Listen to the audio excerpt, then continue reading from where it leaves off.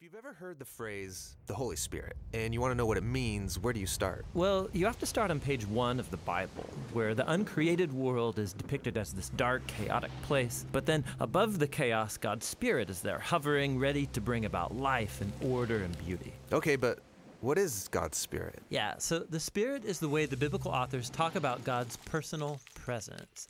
The Hebrew word is ruach. Ruach. Yeah, you gotta clear your throat at the end. So what is it? Well, ruach can refer to a number of different things, but what they all have in common is energy. Energy, how so? So there's an invisible energy that makes the clouds move or the tree branches sway. Right, wind. So in Hebrew, that's ruach. Okay. Now take a big breath. So you feel that inside you. Yeah, the air? Well, specifically the energy, right? The vitality in your body that you get from breathing deeply, that too is ruach. And this is the same word used in the Bible to describe God's personal presence. Just like wind and breath are invisible, God's Spirit is invisible.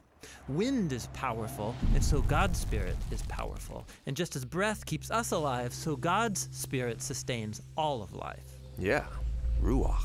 Now, as we continue on in the story of the Bible, we see God's Ruach giving special empowerment to people for specific tasks.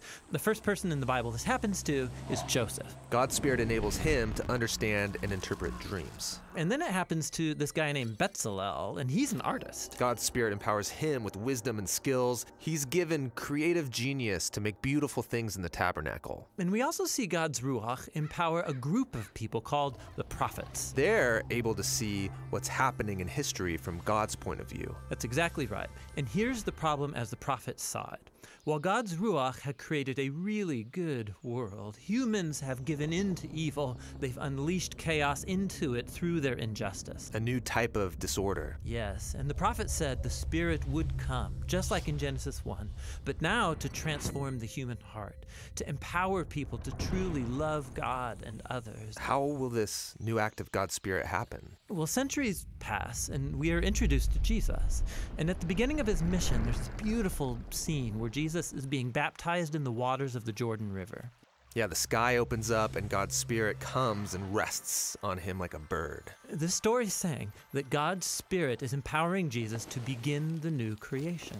And we see this happening when he heals people or forgives their sins. He's creating life where there once was death. Now, Israel's religious leaders oppose Jesus, and they eventually have him killed. But even here, God's Spirit is at work. The earliest disciples of Jesus, who saw him alive from the dead, said it was God's energizing Spirit that raised Jesus. This is the beginning of new creation. Yes, and it's still going. When Jesus appeared to his closest followers, he breathed on them and said, "Receive the Holy Spirit." And soon after that, the Spirit powerfully comes on all of his disciples. So that they can become a part of this new creation and share the good news and learn how to live by the energy and influence of God's Spirit. And so, today, the Spirit is still hovering in dark places. Yes, pointing people to Jesus, transforming and empowering them so they can love God and others. And the Christian hope is that the Spirit is going to finish the job. The story of the Bible ends with a vision of a new humanity, living in a new world that's permeated with God's love and life-giving Spirit. Hey, thanks for watching this video on the...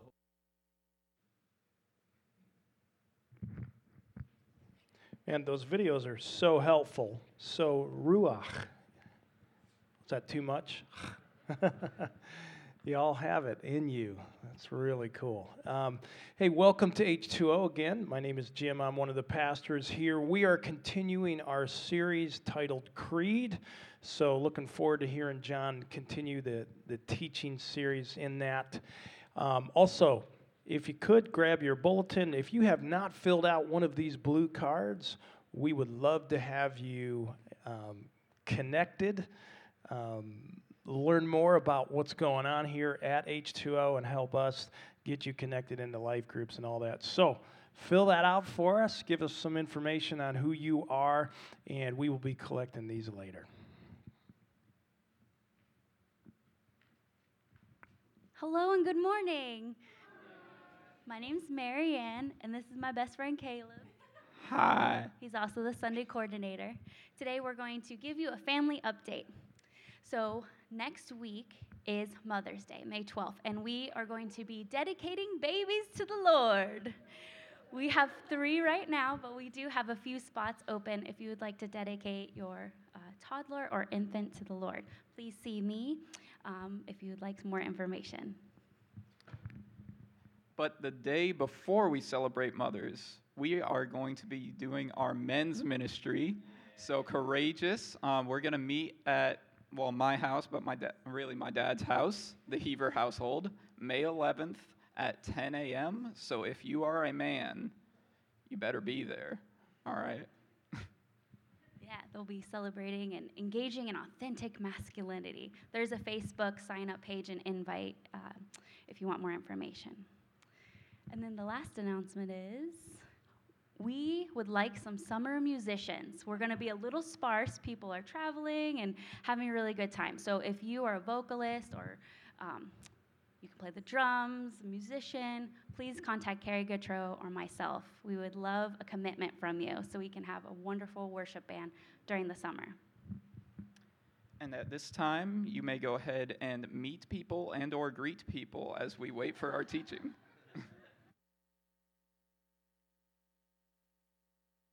I pray the block is glockless, empty your gabardines. You never become prosperous by way of savage things. Preposterous, you will not profit from wicked things. Philosophers explain only from what they seen. A study, my degree is from the King of Kings. Bloody, I come from the home of the triple beams. Shelly by the stories of Henri and crippled fiends. Zombies off wet, Xanax in the fifth of lean. Crystal meth or success from getting out your dreams. Whatever drug you choose, it's at war with the truth. Going back and forth, trying to play God and leave you confused. Control issues. I fail every time, I swear I'm in control.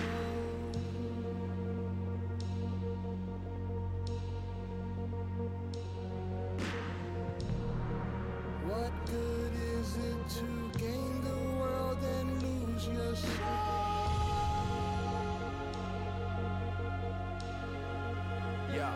I kept trying to be a general, supposed to be a soldier. Ain't trying to be subliminal when I mentioned Jehovah. I was about to be a criminal, my clip was half loaded.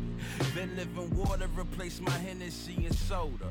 Holy Spirit told me he was taking over, changed my focus. Only thing I got to keep was my composure. Had to relinquish the power. Scream as Venus is sour. Went from those who snorted powder to banging that David Crowder.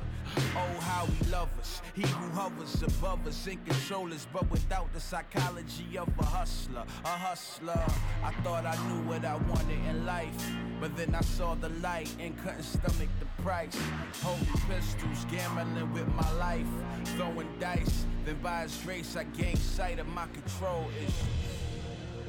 I fail every time, I swear I'm in control.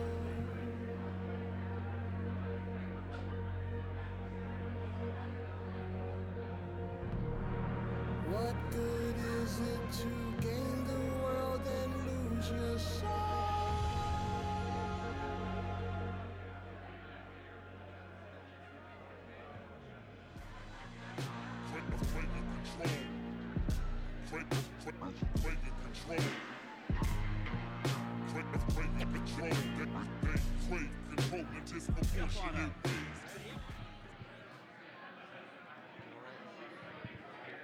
All right, everybody, go ahead and grab a seat.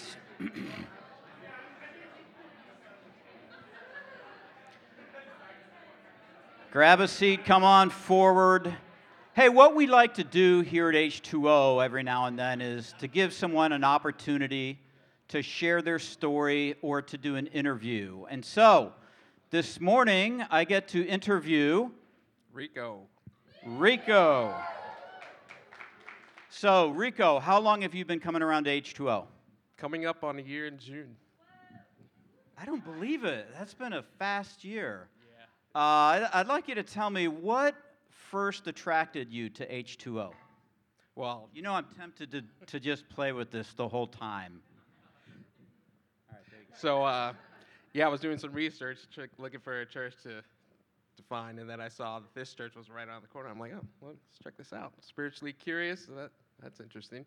And I wanted to find a place that's a little more theological and kind of goes into the deeper issues that we as humanity face, Christians, non-Christians, and people who are curious, and I was attracted. I didn't hear you mention the pastors. Yeah, they're okay. All right, so tell us a little bit about your spiritual upbringing. Did you have much of one? Yeah, I actually did. I had a very strong spiritual upbringing. I have pastors in my family, from my grandfather to a few uncles, and a large family that prays a lot. All right, so pastors in your upbringing. So are you going to become a pastor? I'll have to think about it. What is when did you become like a real Jesus follower? I would say actually recently. I've always been a Christian or a follower of Jesus, but taking it seriously, I would say recently through my ordeal. If you could crystallize everything that you've learned, what would you say is the biggest lesson you've learned as a Christian? Trusting God. I say that's the biggest hurdle or the biggest challenge or lesson that I learned when life throws a curveball at you and you don't know what to do. For me personally, I battled depression for about 4 years, and it completely destroyed everything in my life, from my relationships, losing my job, having no money, and kind of losing everything in myself. And when that happens, you're like, okay, what's happening? But since I did grow up with sort of a strong faith background, I said, I'm going to trust God. And I picture like I'm walking through this big storm, and God is there with me. And even though I'm getting hit with these things, all the big, chunks that could take me out, God's somehow deflecting it. And when you go through it for so long and you start to see how God works and you build that trust, it's amazing to kind of just let go and let God do his thing. Trust, I think, is allowing someone to impart their will on you in hopes that it'll help you out. So if I try to get in my own way or get in God's way, he can't work in me. So when you let go and just let God do his thing, it's powerful what he can do and what he has planned for your life, even through the rough times. So. Now, for those of you that don't know, Rico is on our worship team. You all know that? And let me just explain how he got there, is that he was in our life group, and we sang Happy Birthday. And as soon as he began to sing, everyone just stopped. It's like, wow, that's a sweet voice. I am not going to be part of this. And we realized the guy needs to be up on a stage. So, last question for you. What are we doing tonight, you and me? We're actually recording a song. So, I know. Low expectations. My daughter moved to Washington, D.C., and is becoming a flight attendant. So Kara and I wrote this song called So Fly. Get it? And so Bobby and Rico and I are going to record it together. So that's fun. Anyway, round of applause for Rico, please.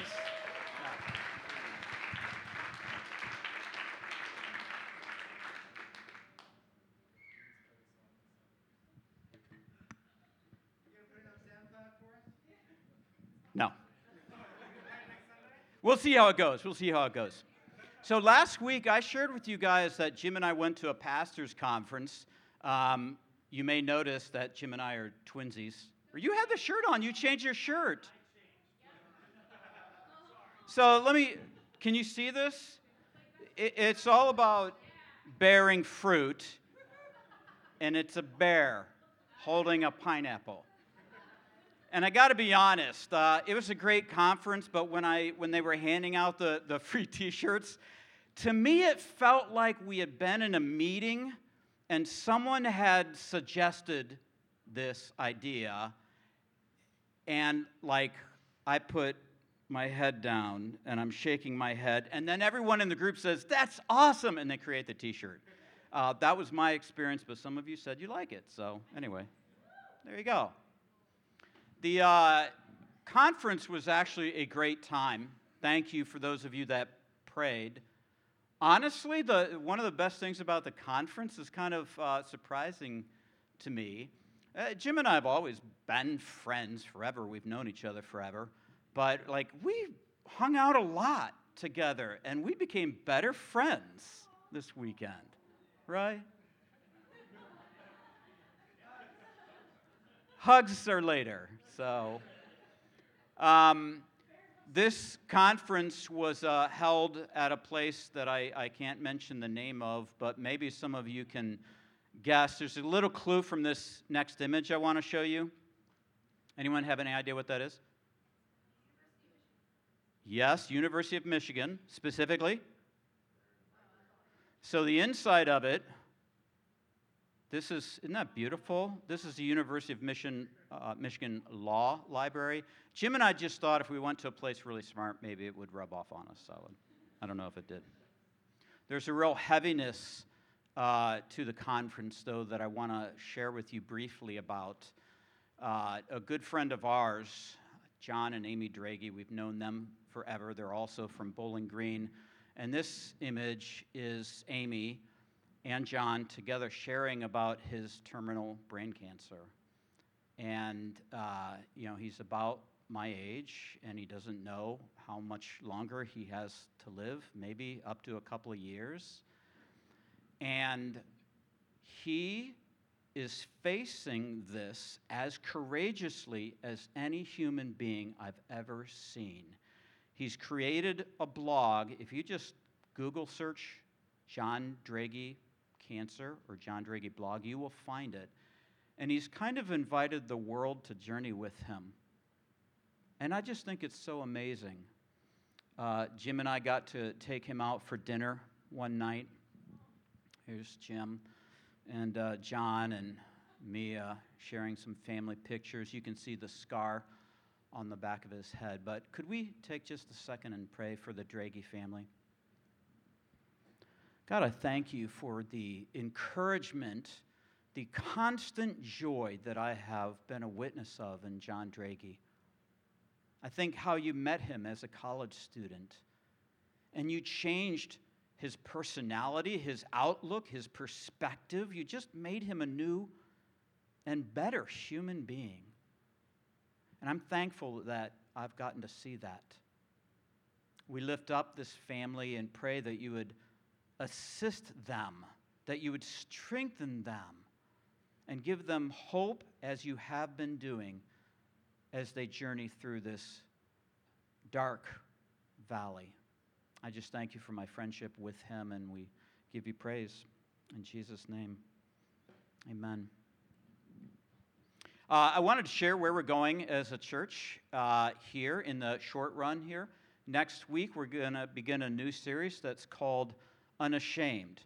And so we're going to look at the early followers of Jesus, Matthew, Mark, Luke, Paul, Timothy, John. And as we look at their lives, there is a distinct kind of Christianity that they modeled. And that was, I am not ashamed of who Jesus is and what he has done for me. We live in very different times, and I want to share some statistics with you.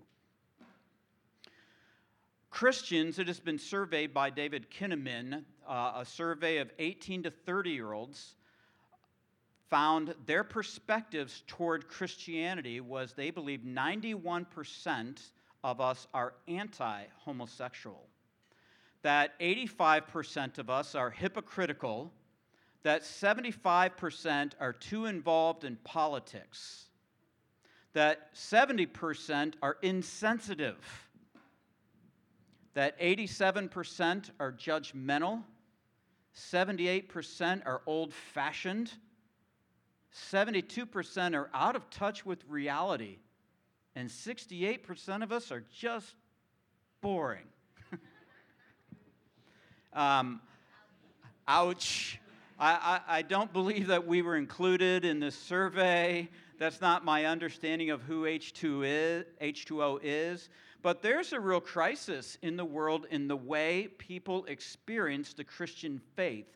And so in this series and in our life groups, we're going to take a good hard look at what it means to be a light to the world and how each of us can journey, no matter where we're at, to a place where we're just flat out shining a very bright light to the world. And so that's where we're going to go. We are in the last teaching in this series called Creed. We began with creation. We've gone through 11 talks looking at what the early Christians believed and what all Christians should believe. The last 3 weeks, we've looked at the atonement, that great moment when Christ died on the cross for our sins. We followed that up with the resurrection on Easter Sunday, the proof that Jesus is who he says he is. Last week, we talked about the ascension.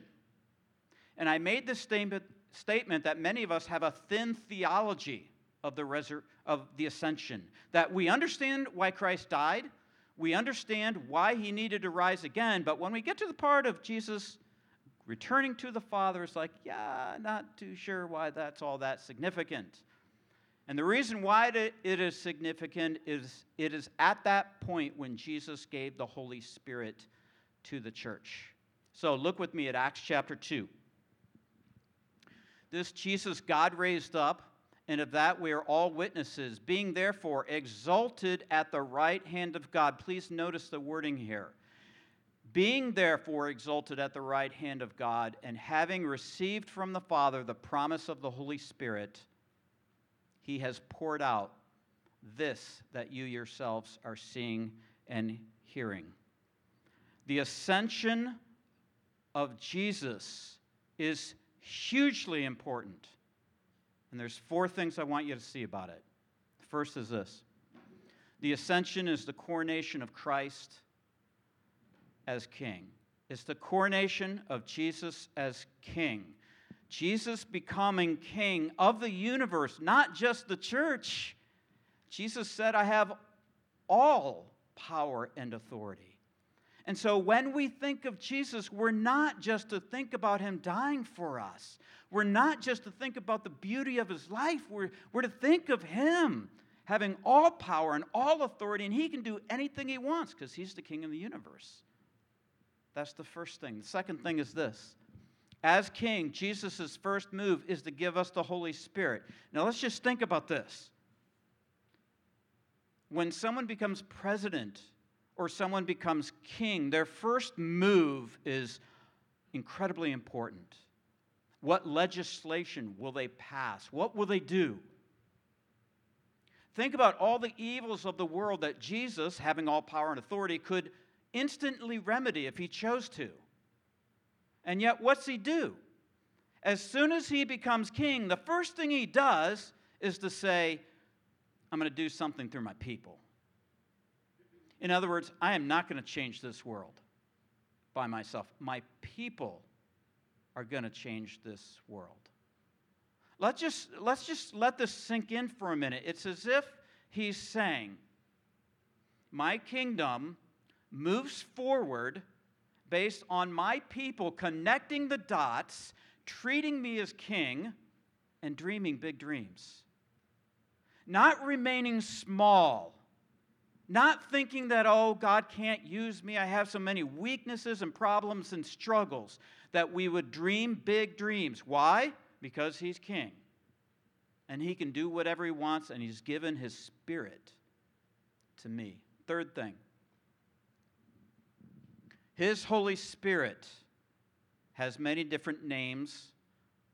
The name that I connect with the most is the Spirit of Jesus, because it centers me. What does the Spirit of Jesus want to do? It makes me like Jesus. His Holy Spirit, the Spirit of Jesus, implies we don't have what it takes. It's as if Jesus rips open his chest and puts his heart inside of us. When the dots connect on this, we stop trying to be good. We stop trying to maintain an image. It's as if God looks at us. It's as if Jesus looks at us and says, you guys are really a train wreck, honestly. My confidence in you and your ability and your power is hovering around 0. But here's the deal. I'm going to put my very heart, my beating heart inside of you. That is what connects with me about the Holy Spirit. Is something happened because Jesus became king, and it's him moving inside of us. I remember when I read for the first time as a young Christian that Christ is in you. I thought, what, Christ is in me through his Spirit. And then I began poring over the scriptures, and I read it again and again and again and again.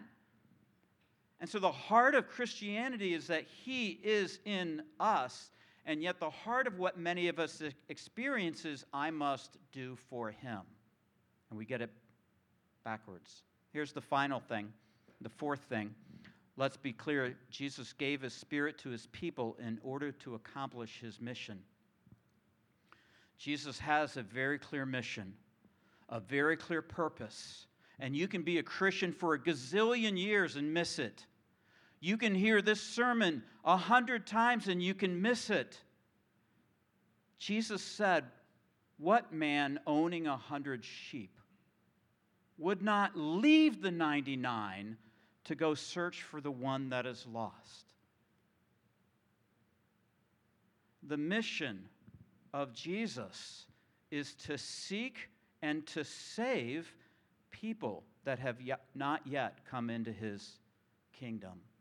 And that is the driving heart of the church and the mission of our lives. So what I want to do with the time I have is I want to share the verses about the Holy Spirit that have had the most impact on me. And there's way more that I can actually get to. We're going to have a hard stop at one point, and I'm just going to share something personal with you. But these are the verses that have had the most impact on me, okay? First one is this. Out of John 14, verse 17. Even the Spirit of truth, who the world cannot receive because it neither sees him nor knows him. You know him, for he dwells with you and will be in you. At this point, the disciples of Jesus have seen some really cool things, and they've had great experiences. And Jesus says, looking forward to Pentecost, when he gives the Holy Spirit to the church, he's saying, you've had some great experiences, but it's going to be in you. Here's what this did for me, is I realized long before I became a Christian, I had sacred experiences. The Holy Spirit was at work on me long before I came to the point of understanding the gospel. Isn't that true of you? Can you track in your history? Haven't there been moments when you walked under the stars and just thought, there's something out there? Haven't there been moments, sacred moments, when maybe it's when you came to a church for the first time and you just felt something? The book of Hebrews says that people experience the powers of the kingdom, even before we become Christians. So I remember for me, we had this, I've talked about my church before, a very weird church that really did not talk about Jesus. So enough said on that. It's very weird. But we had this church camp, Camp Wakanda. And at the end of the church camp, where we didn't talk about Jesus, we would get together and we would have communion. And we'd all be in this circle, and we'd take communion together like we're going to today. And nothing was explained about the blood and about the bread and what they represented, but we passed around the communion element, and then we all wept. And I remember, it's like, I have no idea why I'm even crying. It's just, God was, in a sense, tugging and saying, I'm really here. So we all have likely had experiences with the Holy Spirit prior to coming to know Jesus. Here's the second thing. Second verse, John 16, verse 7. Nevertheless, I tell you the truth, it is to your advantage that I go away. If I do not go away, the Helper will not come to you. But if I go, I'll send him to you. Let's just think about this. Which would you rather have? Would you rather have Jesus here in person, geographically bound by a body with us all, leading this church, or would you rather have the Holy Spirit inside of you? All right, my feelings won't be hurt here. The right answer is any of us, if we were honest, I'd rather have Jesus, right? I mean, that'd be so cool. And yet Jesus said, no, there's something better. The Holy Spirit in you is better than me being with you, geographically bound by a body. Do you guys see that? This is stunning to me. This is very encouraging to me. But it also helps me to see that, there's I'm supposed to be experiencing more here. It's to your advantage. And Jesus says, I will send a helper. And I got to admit, I just think of Steve Reed here, one of our pastors here. Because whenever, you all know, I'm not real good at stuff around the house, right? I mean, if I start to do anything on the house, you all start praying. I mean, that's what happens. It's just reality. And so the number of times that I've called him and said, hey, how do you change a light bulb? I mean, really, can you help me here? And he would basically drop anything and come over because he's a helper. And I've realized that this is actually profound, what I'm about to say. We only experience help if we're crystal clear that I need help. Like the Holy Spirit does not impose himself on us. And so it's only when I realize I need help with my marriage, God, would you help me?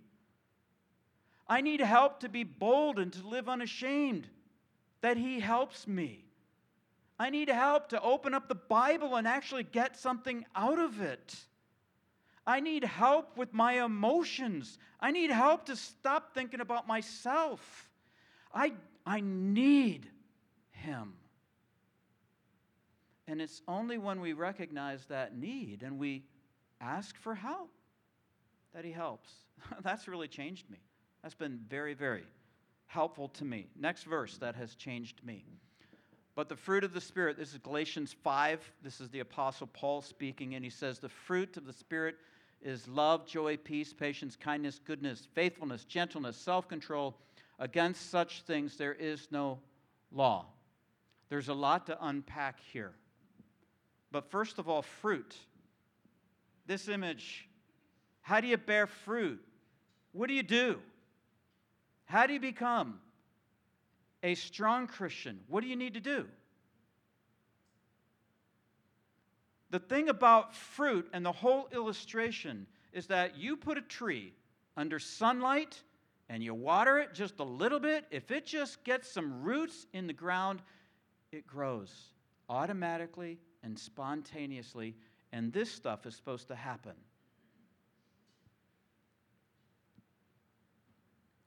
Here's how this impacted me. I know this is hard to believe, but when I was a young Christian, I had many character flaws, many issues that I needed to grow in. And what this helped me with is to realize the Christian experience is not receiving more of what I want. God has placed everything that we need. He has given us everything we need. All the love that I would like to be part of my character is already in the Holy Spirit, in me. Do you catch that? All the peace, like the ability to face hardship.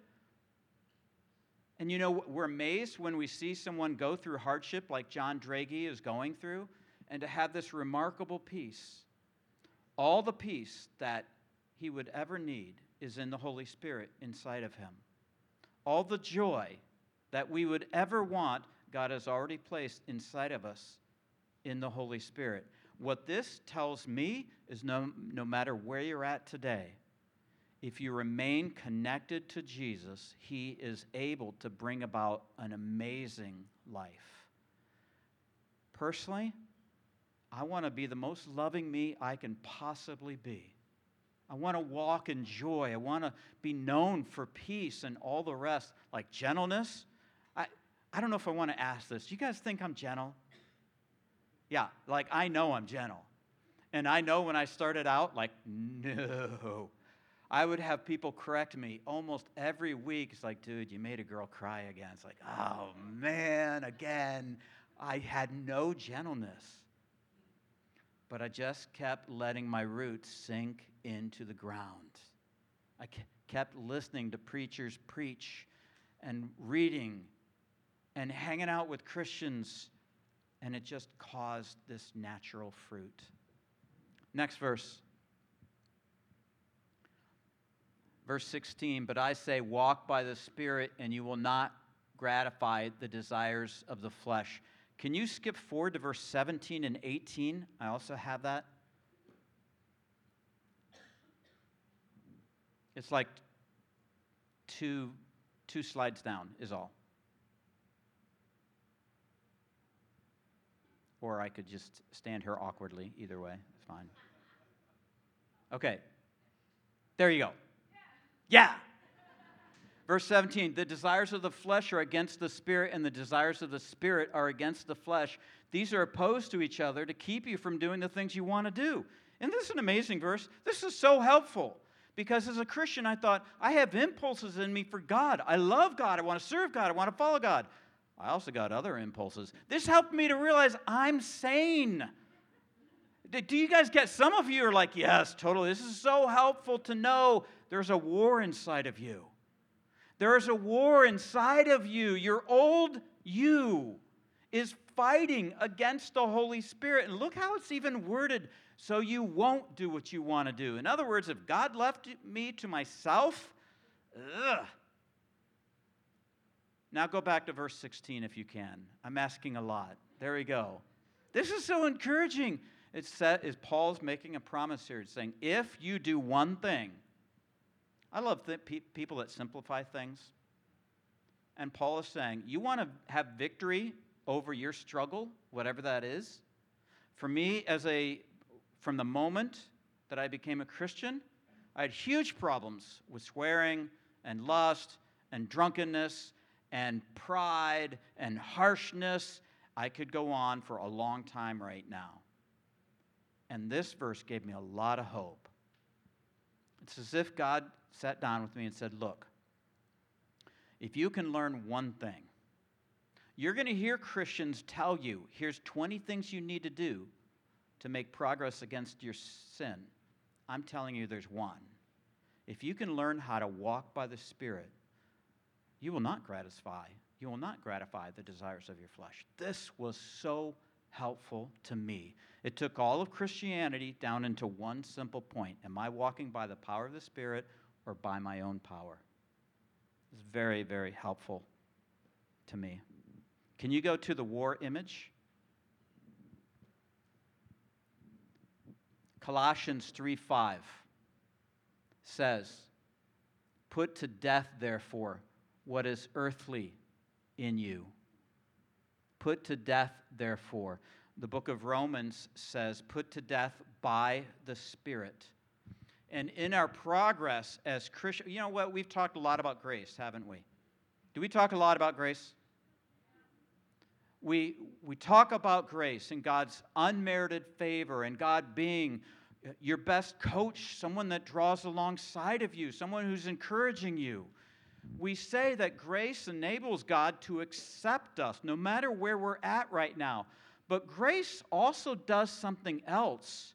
Grace kind of nudges us to pull out a knife and to deal with our junk ruthlessly and to make a strong decision to yield an area of our life to God. And maybe right now as you're listening, there's an area in your life where you know, man, that's my area. And what Paul writes us here is to put it to death, to rely on the Holy Spirit to put it to death. I don't know, that really encouraged me because I knew that there was stuff that if I didn't kill, it would kill me. All right, just a few more verses here. Next. Whatever is next.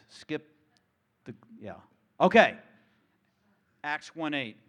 You shall receive power when the Holy Spirit has come upon you, and you will be my witnesses in Jerusalem and in all Judea and Samaria and to the end of the earth. Do you know how many people he said that to? No, more than 12. It's 120. But look what it says. You guys will conquer your city and the region and the known world. Which is kind of a bold claim, right? It's huge. He says, you'll receive power. And part of me wants to disagree with Luke, who's writing the book of Acts, and say, not necessarily. Because it really depends on whether you're willing to surrender your life to the Holy Spirit. I know for me, there have been so many occasions when I had the opportunity, like, do I stand up and say something, or do I live unashamed? Next verse, please. I love what Jesus said here. When they bring you to trial and deliver you over, do not be anxious beforehand about what you're to say, but say whatever is given you in that hour, for it is not you who speak, but the Holy Spirit. I want you to hear this real clearly, is that we need to have a surrendered heart, but if we have a surrendered heart, God is saying, I'm going to show up in that moment. I'm going to prompt you. I'm going to kind of push you and lead you to speak up. I remember when I learned this verse, actually. It was back when I was in college at Ohio State, and let's try that again. It was back when I was at Ohio State. All right. Caitlin, my adoptive daughter. And I remember I was taking a philosophy class, and they brought in an atheist to speak to the class. And I remember thinking, well, that's interesting. Why are they doing that? And the atheist was not only there to share his faith in nothing, but he was there to convert us. And the stronger he preached about the beauties of having no hope, no ground for morality, no free will, no such thing as love, the longer he preached and espoused the beauties of atheism, something was just unsettled in me. It's like, oh man, I got to do something here. I got to say something. And then he moved into talking about a theory about the resurrection, or about the crucifixion actually, called the swoon theory. And the swoon theory is basically this, that Jesus did not really die. He just swooned. He just went unconscious. And so I remember that moment. I'm like sitting there in my seat. And it's like I have a choice here. Either I live ashamed of Jesus, or I stand up in front of this philosophy class, and I might sound like an idiot. But this promise was there. And I stood up, and I raised my hand, and I said something like this. I want to make sure I understand your position. Is your position that after Jesus was arrested and pulled an all-nighter and stood on trial 3 times and had his beard plucked out and had a crown of thorns put on his head, and then he was beaten with rods, driving the thorns into his skull. And then after that, he was taken out into a courtyard and whipped with what was called a cat o' nine tails, which was a whip with strands of glass and metal in it. And the death penalty was 40 lashes, but he received 39, likely exposing not only the musculature, but the organs that were lying underneath. And then after that scourging, he was given a cross to carry, which weighed about 100 pounds. And he was so exhausted, he needed someone else to carry his cross. Up to Golgotha, where nails were actually driven through his wrists and through his feet. And after being up on the cross for 6 hours, a Roman soldier took a spear and plunged it underneath his rib cage into his heart. And you're telling us that he didn't die, was placed in a tomb where he felt better, and appeared to the disciples. Is that what you're explaining to us?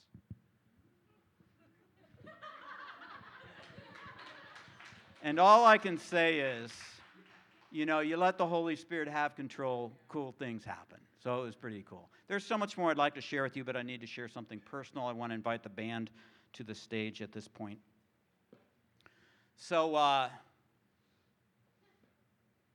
think the first moment where I began to wonder, man, I wonder if something is up with me. I'm kind of, in some ways, I feel like I'm very in touch with my emotions, and other times it's like my brain is like things are rattling around, and I don't quite access it. And I began sleeping really poorly, like 4 hours, and then I'd wake up. It's like I don't feel like I'm stressed, but like something's up. And so I just wondered, hey, I wonder what's wrong. And then over the last few weeks, maybe 3 weeks, I felt like I'm like this machine that's slowly grinding to a halt. And it's not surprising. I don't know if you guys know this, but the average vocational experience of pastors, that we last like 5 years. Did you know that? That the average pastor works like 55 to 75 hours a week? You know, we're kind of always on call. We care about you, and we want to be available to you. And it's amazing how stress can just build up, and you go through these moments, a lot of really difficult moments. People that begin the journey and that decide not to. People that you pour your life into, and then they just leave. And it's a hard job, man. It's a hard job. I hope you guys appreciate your pastors. And so I wasn't aware that a lot of this stuff was building up in me. And I knew it's like something's wrong. I need to go see a counselor. And I went to a counselor, a woman I trust. And I walked into the counselor's office. She's a very gifted counselor. I don't mean to take anything away from her, but like she didn't do anything. We just began to talk, and I just felt the emotion just rise and then spill over, and I sobbed for about 5 minutes. And I just felt, man, I feel like I have been carrying so much weight for so long. This feels strange for me to share this with you because I feel very encouraged. But I feel like I'm being directed to take a little bit of time off. And I went to this conference. Jim and I were at this conference, and I had 6 people come up to me and talk with me about taking a sabbatical. It's kind of odd. So all of my buddies, all of our buddies at different churches, everyone has taken these sabbaticals for like 6 months or a year. It's like, what? 6 months or a year? So what I wanted to share with you is, number one, just pray for us as we decide what we're going to do here. I think John is going to be sent on a very short sabbatical, but that decision has not been made. We make decisions as a team. And we're going to come up with a great plan, if I am told to go lay down on a beach somewhere, that we're going to come up with a great plan for the church. But we really value vulnerability here, and I just wanted to share that with you, okay? So can I pray for me? And then Jim's going to lead us into celebrating who Jesus is and what he's done for us in communion. I do just pray, Lord, that you would guide us into this decision in a healthy way and help us to think through it well. I know you want me to be overflowing with zeal and passion and love and vision and direction. And so I just ask you, Lord, to work in my heart and renew me and revive me for your kingdom and for your mission. In Jesus' name. Amen.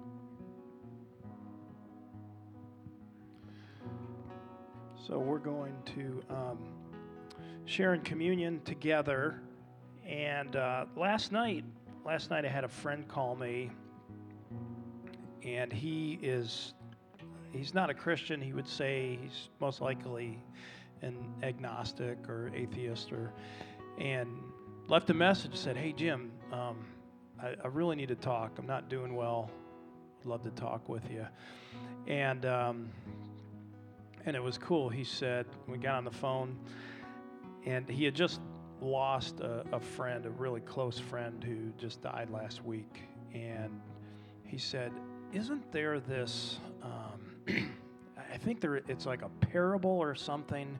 I can't remember, but something about like if there's 99 sheep or something that God would maybe go after just one.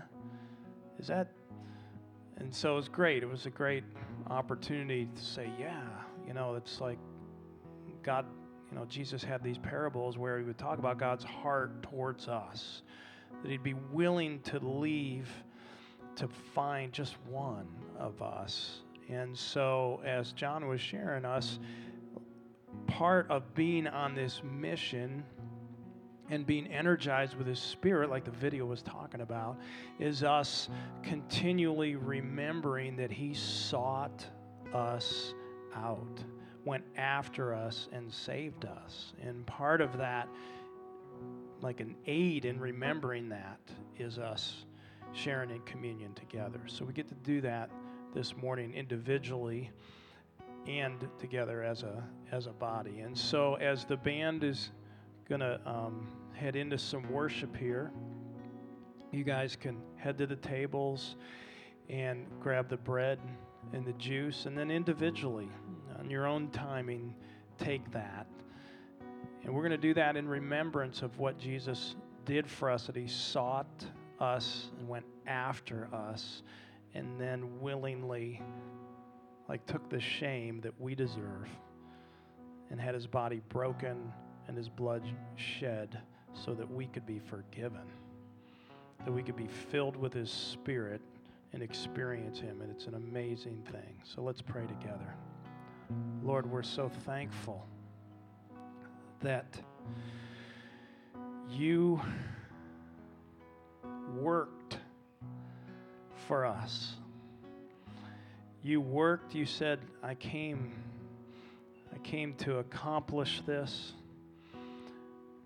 the work that the Father has set out for me to do, so that we could then enter your rest. And so, God, thank you for that. That's part of even following you, is resting in you and enjoying our relationship with you. And so, God, as we head to the tables here, we just want to tell you thank you for dying, for having your body willingly broken for us. When you were the king, when you could have broken everything yourself, you allowed yourself to be broken, God, so that we wouldn't have to, so that we could be made whole again, and so we could be forgiven, so our sin could be washed away, that you would say, I remember your sin no more. I don't even remember it. We're so thankful for that. In Jesus' name, amen.